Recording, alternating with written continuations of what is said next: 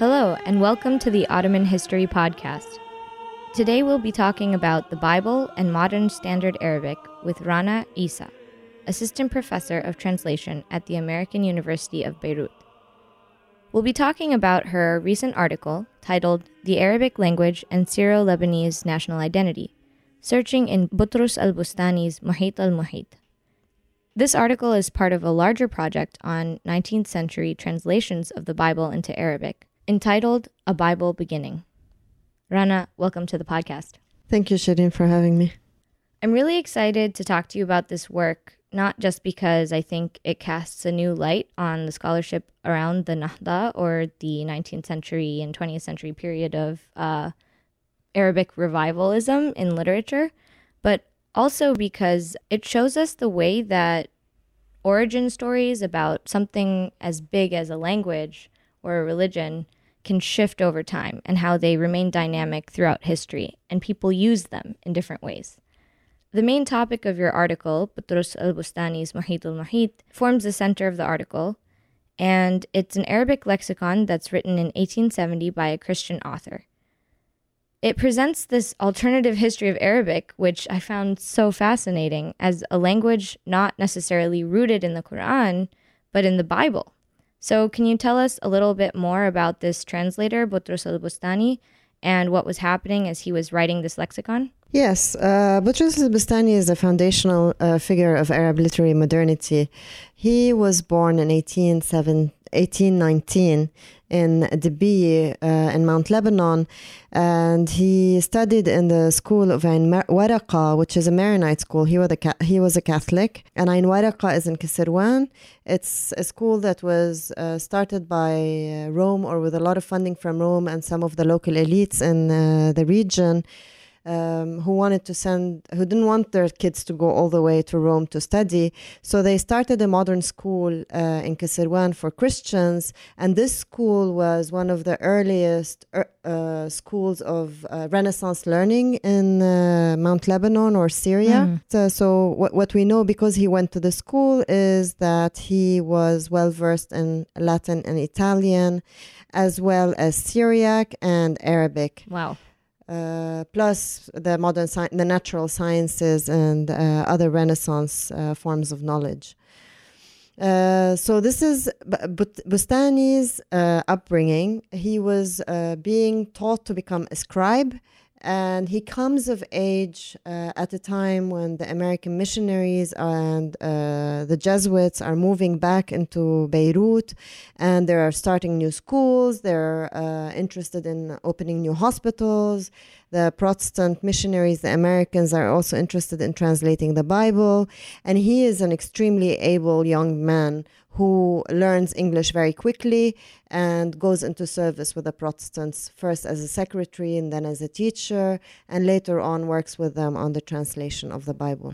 So this is a time of a lot of dynamism in Christianity in the Middle East?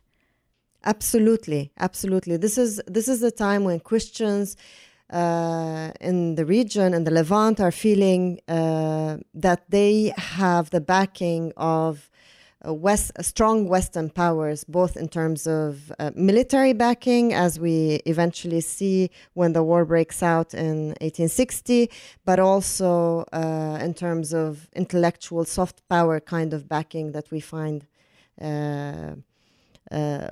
with someone like Bustani and others who worked with the American missionaries.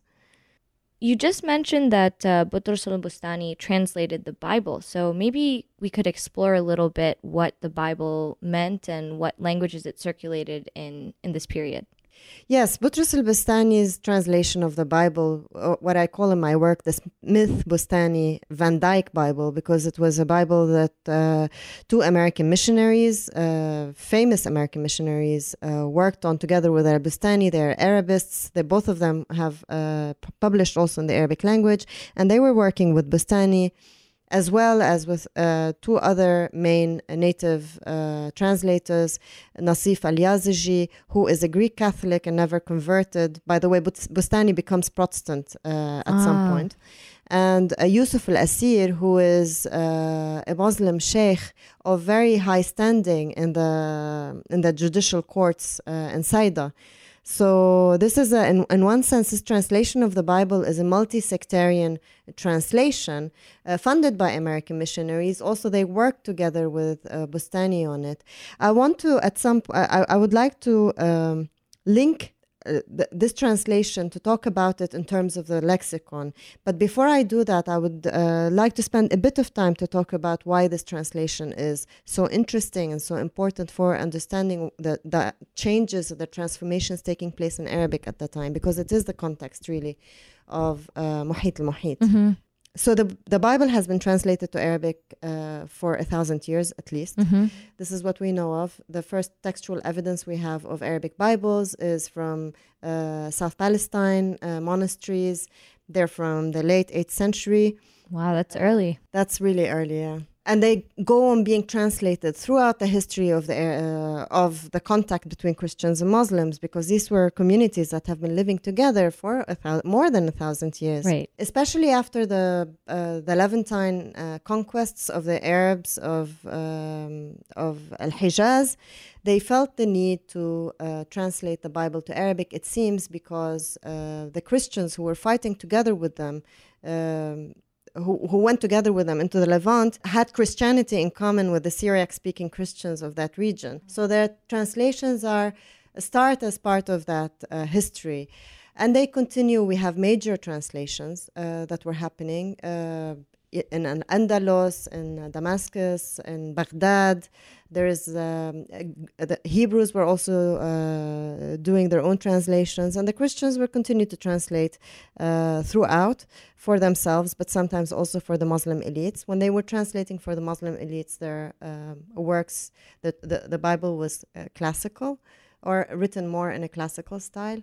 So when the 19th century comes, it's not as if the Arabs didn't read the Bible in Arabic. They've been reading, they know their Bible so well that it becomes remarkable that when historians talk about the translations of the Bible in the 19th century, they say often that these translations modernize the Arabic language. Huh.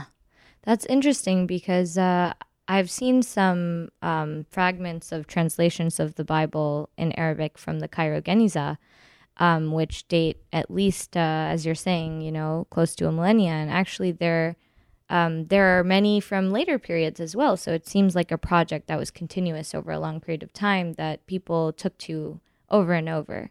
So what's the connection between a translation of the Bible and an Arabic lexicon? This is really interesting, this question, because lexicons in Arabic have been very intimately associated with the Quran, with Islamic sciences, with hadith, well, mainly with the three lexical sources are hadith, Quran, and Jahili poetry. So when Al-Bustani translates the Bible, he gets sort of legitimacy, I think, enough power in him, legitimizes himself as a philologist, and decides to write an Arabic lexicon. This is not the first time a Christian decides to write an Arabic lexicon, but the difference between, say, Boutros al-Bustani and the earlier lexicographer, Christian lexicographer, Germanus Farhat, who was the 18th century patriarch of Aleppo, is that Bustani wanted a general lexicon of the Arabic language, that meaning that it was not a religious lexicon. So Germanus Farhat wrote a religious lexicon that is in Arabic for Christian Arabs to be able to read better the Bible. I see.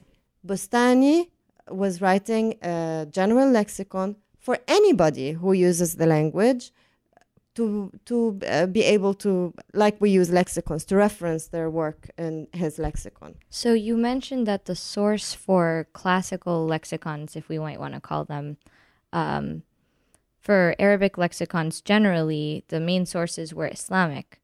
Were those lexicons also universal or general regarding the Arabic language, or were those lexicons religious lexicons? No, absolutely not. The Arabic lexicons, Arabs really distinguished themselves in lexicography. Of the sciences that they were excelled at, definitely lexicography was a contribution to world knowledge as a genre. the lexicons that we associate with, there are so many and so varied in their genres. They have vocabularies and glossaries that are specialized, say, to medical practices or to poetry. But you also have the massive lexicons of 80,000 words of Taj al-Arus, for example, from the 18th century. You have very different types of lexicons. You have also specialized religious lexicons that specialize in foreign words that have entered into the Arabic language. So you have all these lexicons.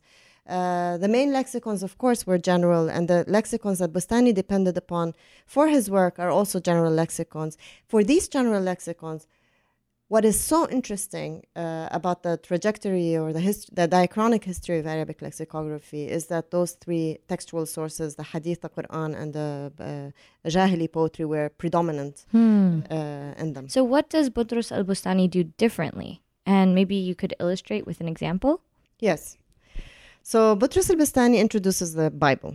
The Bible becomes another lexical source that he could use to sort of illustrate sometimes some of the lexemes that he defines, but also the Bible becomes a sort of legitimating center for explaining some of the etymological roots of the Arabic language.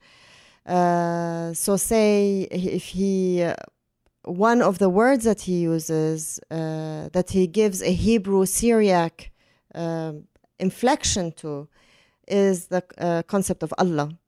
So Allah for Bustani, for the classical lexicographers, never really were able to agree on the origins of the concept of Allah. So they have 20 different hypotheses. With Bustani, he adds that the 21st hypothesis is that it is perhaps of Syriac or Hebrew origins, both of them obviously biblical languages. So this is how the Bible enters. So through etymology, also through textual witnesses, but also concepts, new concepts in Muhit al-Muhit that would not have been taken into other lexicons, although the Arabs might know them. Say, for example, Kanisa. The Arabs understand the concept of Kanisa, but you might not find it in the lexicons. What does Kanisa mean? Kanisa is a church. I'm trying to think, or the concept of Masih, which has a very interesting definition in Al-Bustani. Maybe we could read that definition? Absolutely. So Masih generally today refers to a Messiah, but also specifically to Jesus. Yes. Okay. So just to explain how this works, when you write lexicons in the Arab way, or at least in the classical way, what you do is you look at what your predecessors have done, you take in their work, so you absorb it, and you add to it. So the lexicon is in one sense a palimpsest that just keeps growing and growing, especially for those that we use so often, like Lisan al-Arab, say, or Taj al-Arus. This is how they were made. So Bustani keeps the methodology. He wants to absorb his predecessors and he wants to add on them. So he really sees himself as part of a tradition. Yes, or he's positioning himself as part of a tradition. I do not know how he sees himself, but he positions himself as part of a tradition. And in this particular instance, when he is defining the lexeme Masih, Jesus or Messiah, he uses a 15th century lexicographer, a very famous lexicographer, Al-Fayruzabadi, Majduddin Muhammad bin Yaqub Al-Fayruzabadi, who writes the lexicon called Qamus al-Muhit, gives us in Arabic the word qamus becomes synonymous with dictionary after his... Oh, that's where it comes from. Yes. So this is an extremely popular dictionary that is translated to Latin, to Urdu, to Persian, and to Ottoman Turkish, and has more than 5,000 manuscripts now today that have survived. So extremely, it's a bestseller in terms of, it's like the Oxford English Dictionary of medieval times. Wow. So he uses that to define the concept of Masih. Now, before we talk about Qamus, let's just read it because it's a strange definition. Muhit is repeating what Al-Qamus has written, and this is what Al-Muhit says. المسيح عيسى صلى الله عليه وسلم لبركته وذكرت في اشتقاقه 50 قولا وذكرت في اشتقاقه 50 قولا في شرحي لمشارق الأنوار وغيره. والدجال لشؤمه وهو كالسكين والقطعة من الفضة والعرق والصديق والدرهم الأطلس والممسوح بمثل الدهن وبالبركة أو بالشؤم والكثير السياحة والكثير الجماع. Now, can I translate? Absolutely.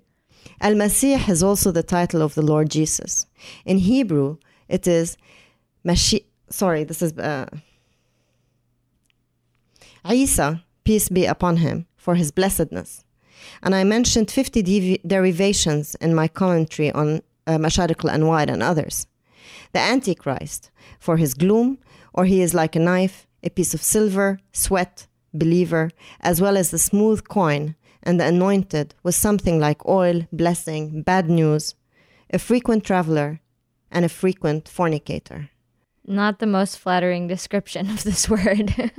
Absolutely not. So this was what Butrus al-Bustani, a very practicing religious pious Christian, is excerpting from Al-Fayruzabadi, the 15th century lexicographer. Exactly. Fascinating. So I'm guessing he adds something to this description or comments on it. Absolutely. So he continues in the style of old lexicography, his own definition. Mm-hmm.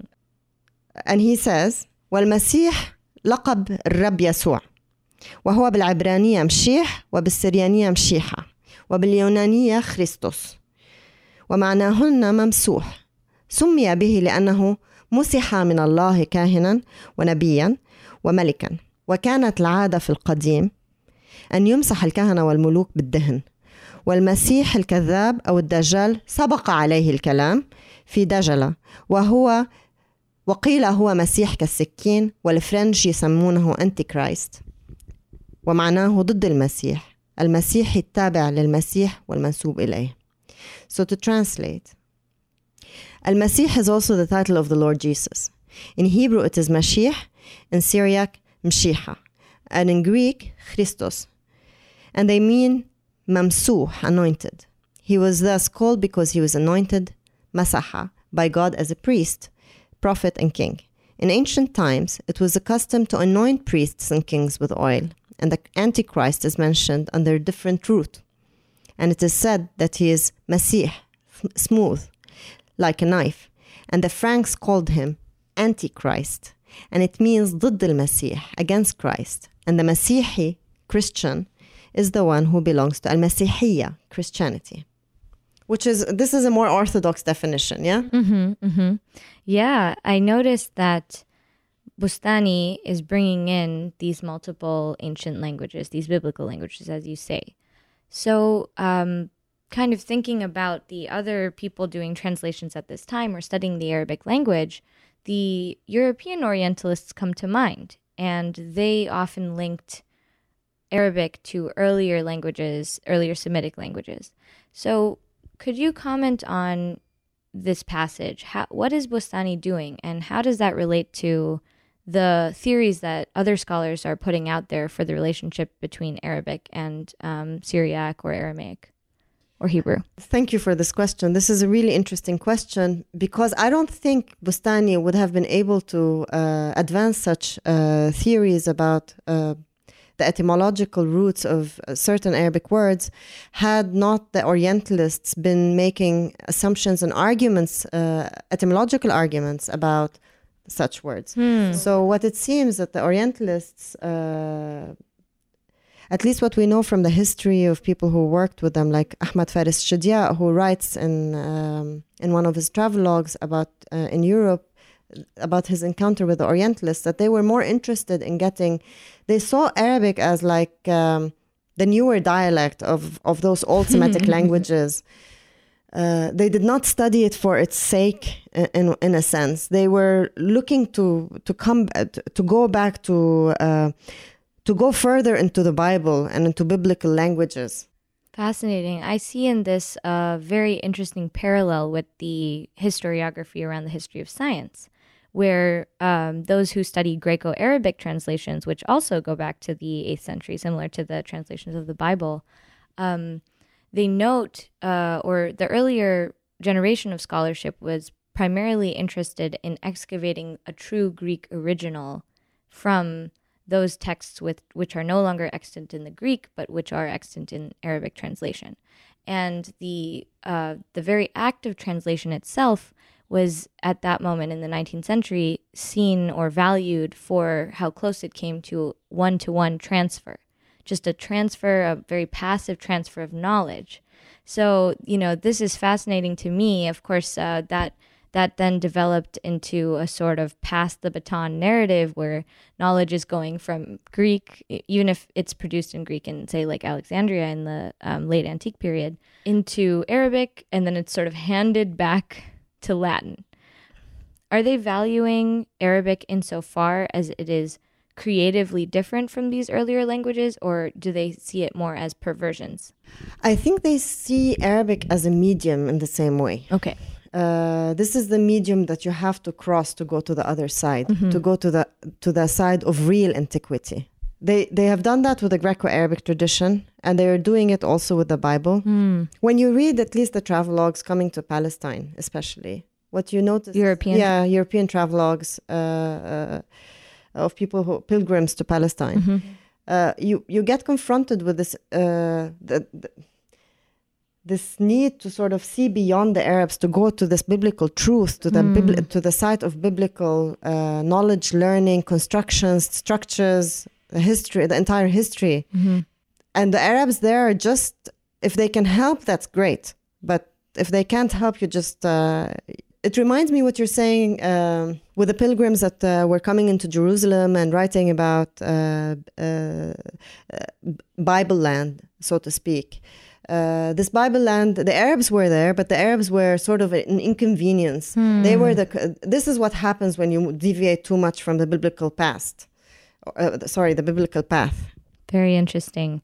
So what then comes from Muhit al-Muhit in terms of the narrative of the origin or the myth of origin for the Arabic language? In one sense, this Bible land tradition that becomes very powerful in the 19th century with all those travelers coming from Europe and the US and writing Bible land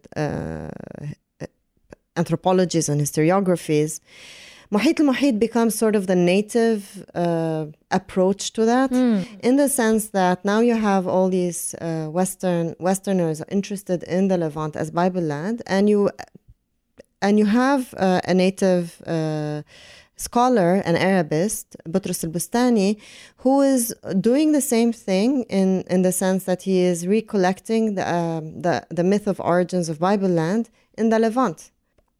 It's hard to say that the Christian Arabs were that interested in a myth of origins they knew they were living in the land of the Bible. That was not contested. With Bustani and in his Muhit, the Bible land narrative, as it comes into the etymologies of some of the words, competes with the Quran. And recollect that this was he's writing this lexicon 10 years after the first civil war in Lebanon, or Mount Lebanon, where you have Christians who have been massacred in Aleppo, Damascus, and Mount Lebanon. So the sectarian sentiment is really very heightened. Christians feel persecuted. At the same time, they feel a lot more powerful because now they have, after the Tanzimat era, their position politically and economically has improved. After 1860, it improves even more because the powers, the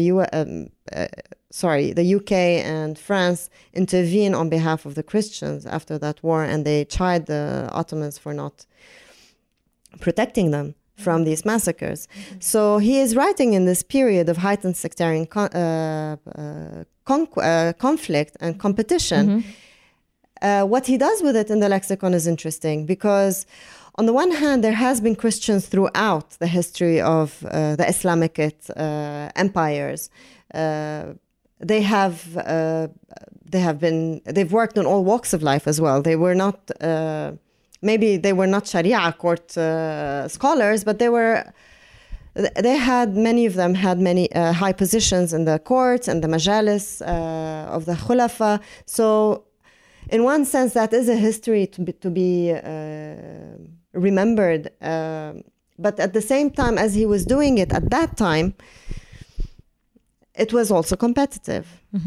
In the sense that it wanted to sideline the idea of Arab civilization coming from Hijaz. He wanted to say no, but after Hijaz they came to the Levant, and after they settled in the Levant they learned civilization. They've become civilized only after they occupied us, so to speak. Fascinating. We're going to take a quick music break. Please enjoy this song by the Ensemble Grand de la Voix. Grand de la Voix. We'll be back soon.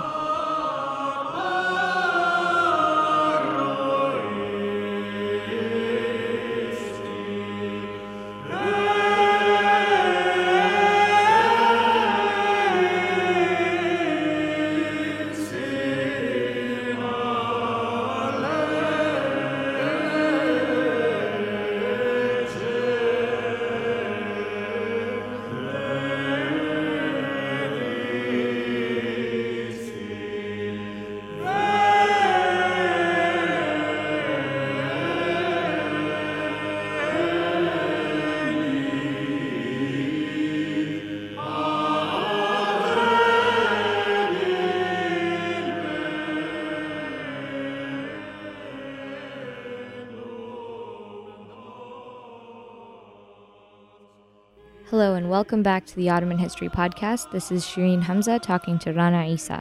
So we were just talking about how Boutros al-Bustani, this mid-19th century figure, Arab Christian figure, wrote an Arabic lexicon that traced the trajectory of the Arabic language from the Levant rather than the Hijaz. He basically decentered the birth of Islam and the Quran and the Hadith from the story of the Arabic language and replaced them with a different source text, or rather complemented them with the Bible.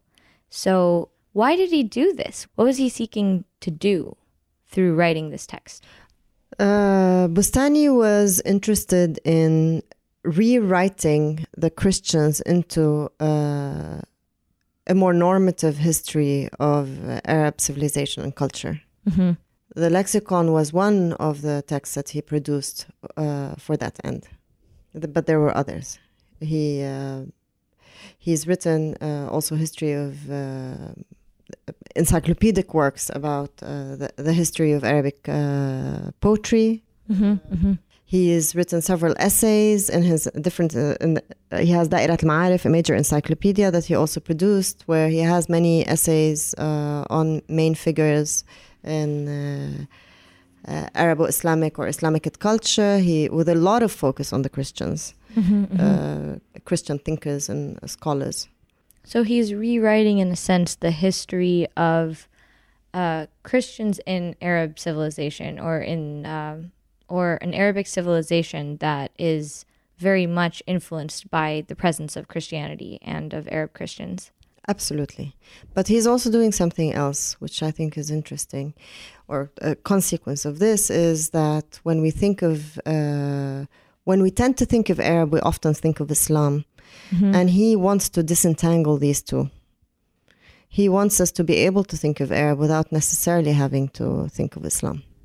So he's bringing in a sense, he's creating a new chronology and a new source for the Arabic language.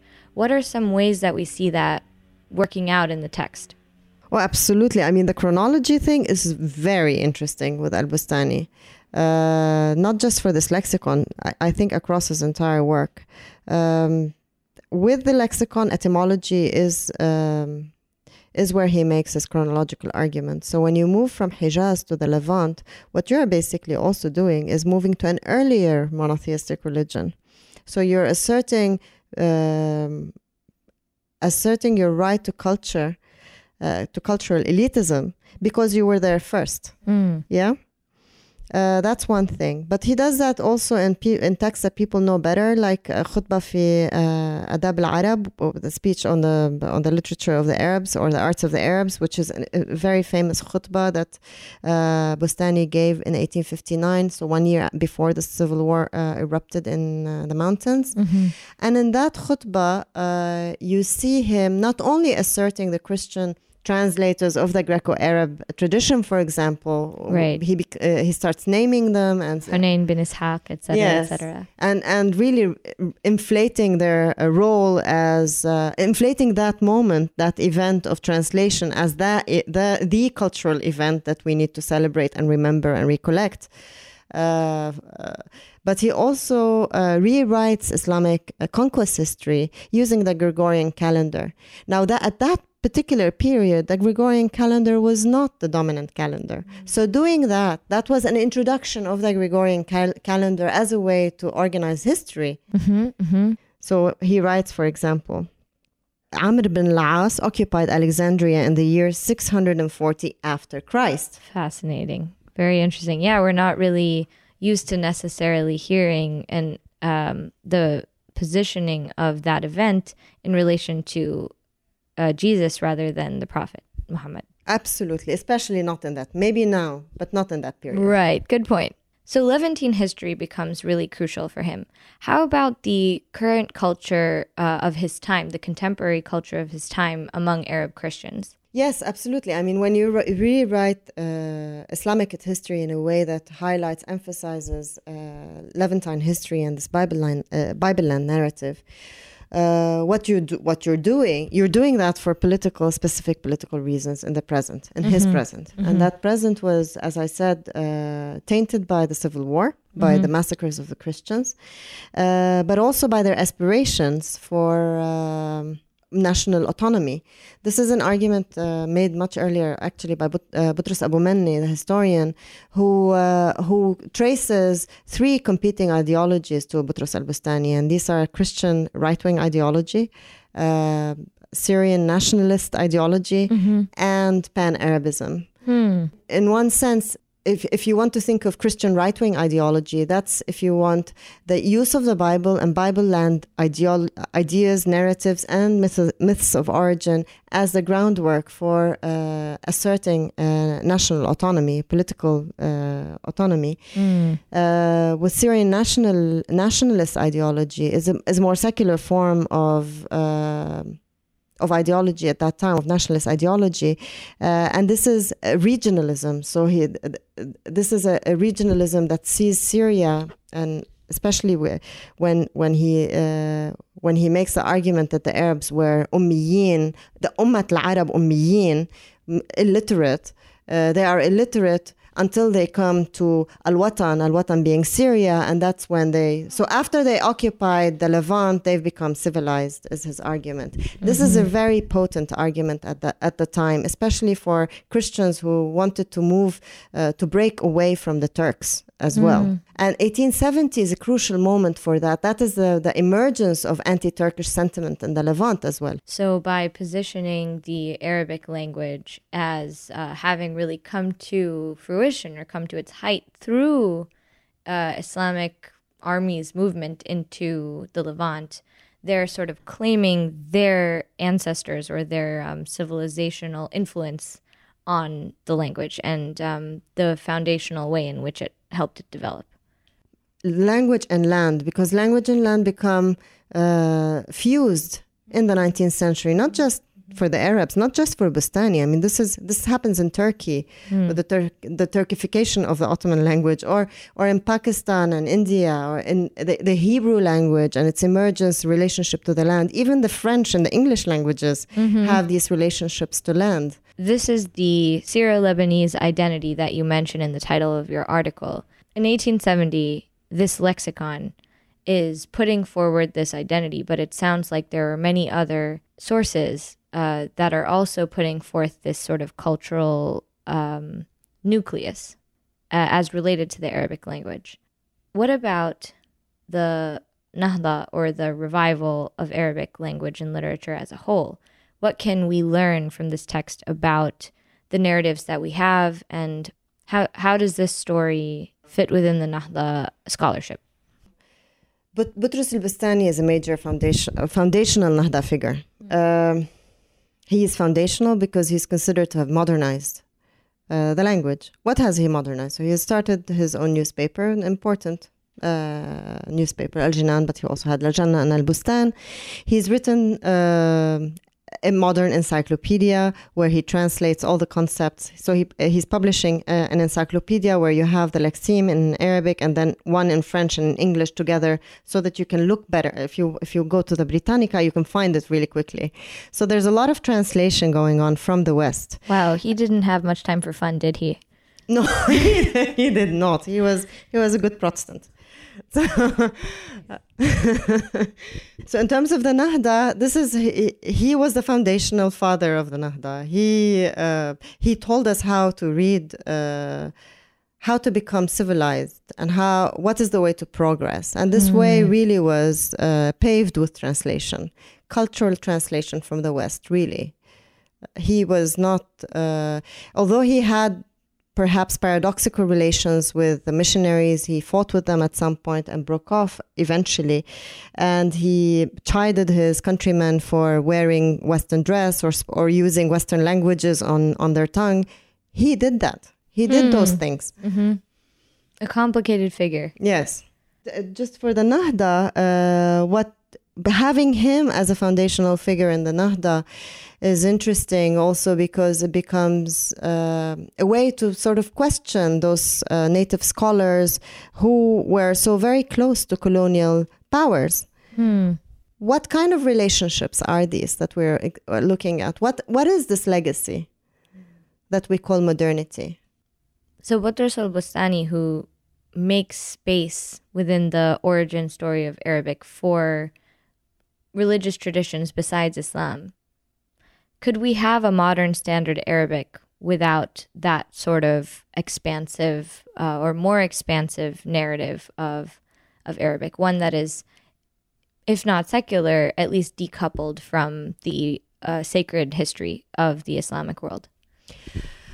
It's interesting that you mentioned that it is the other religious groupings, because it is an important point to emphasize that although the Bible here is extremely important as a text to understand what happened in his lexicon and Muhit al-Muhit, in Muhit al-Muhit he also includes the Shias, the Sufis, the Druze, other people. Maybe he does not go back to their foundational texts, but he has space for them too. So in one sense, his Muhit al-Muhit looks like Beirut or Lebanon at the time, made up of those composite identities.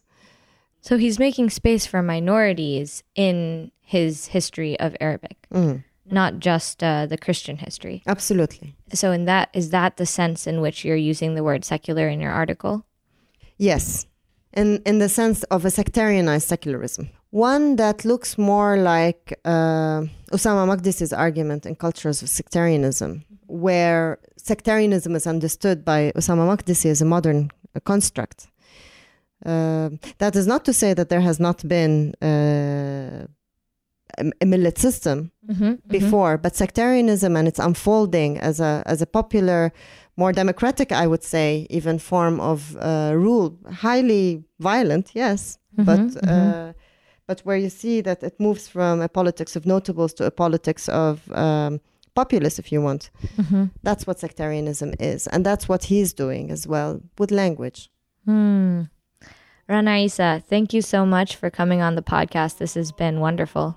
Thank you so much, Shireen, for having me. This has also been wonderful for me to talk about this.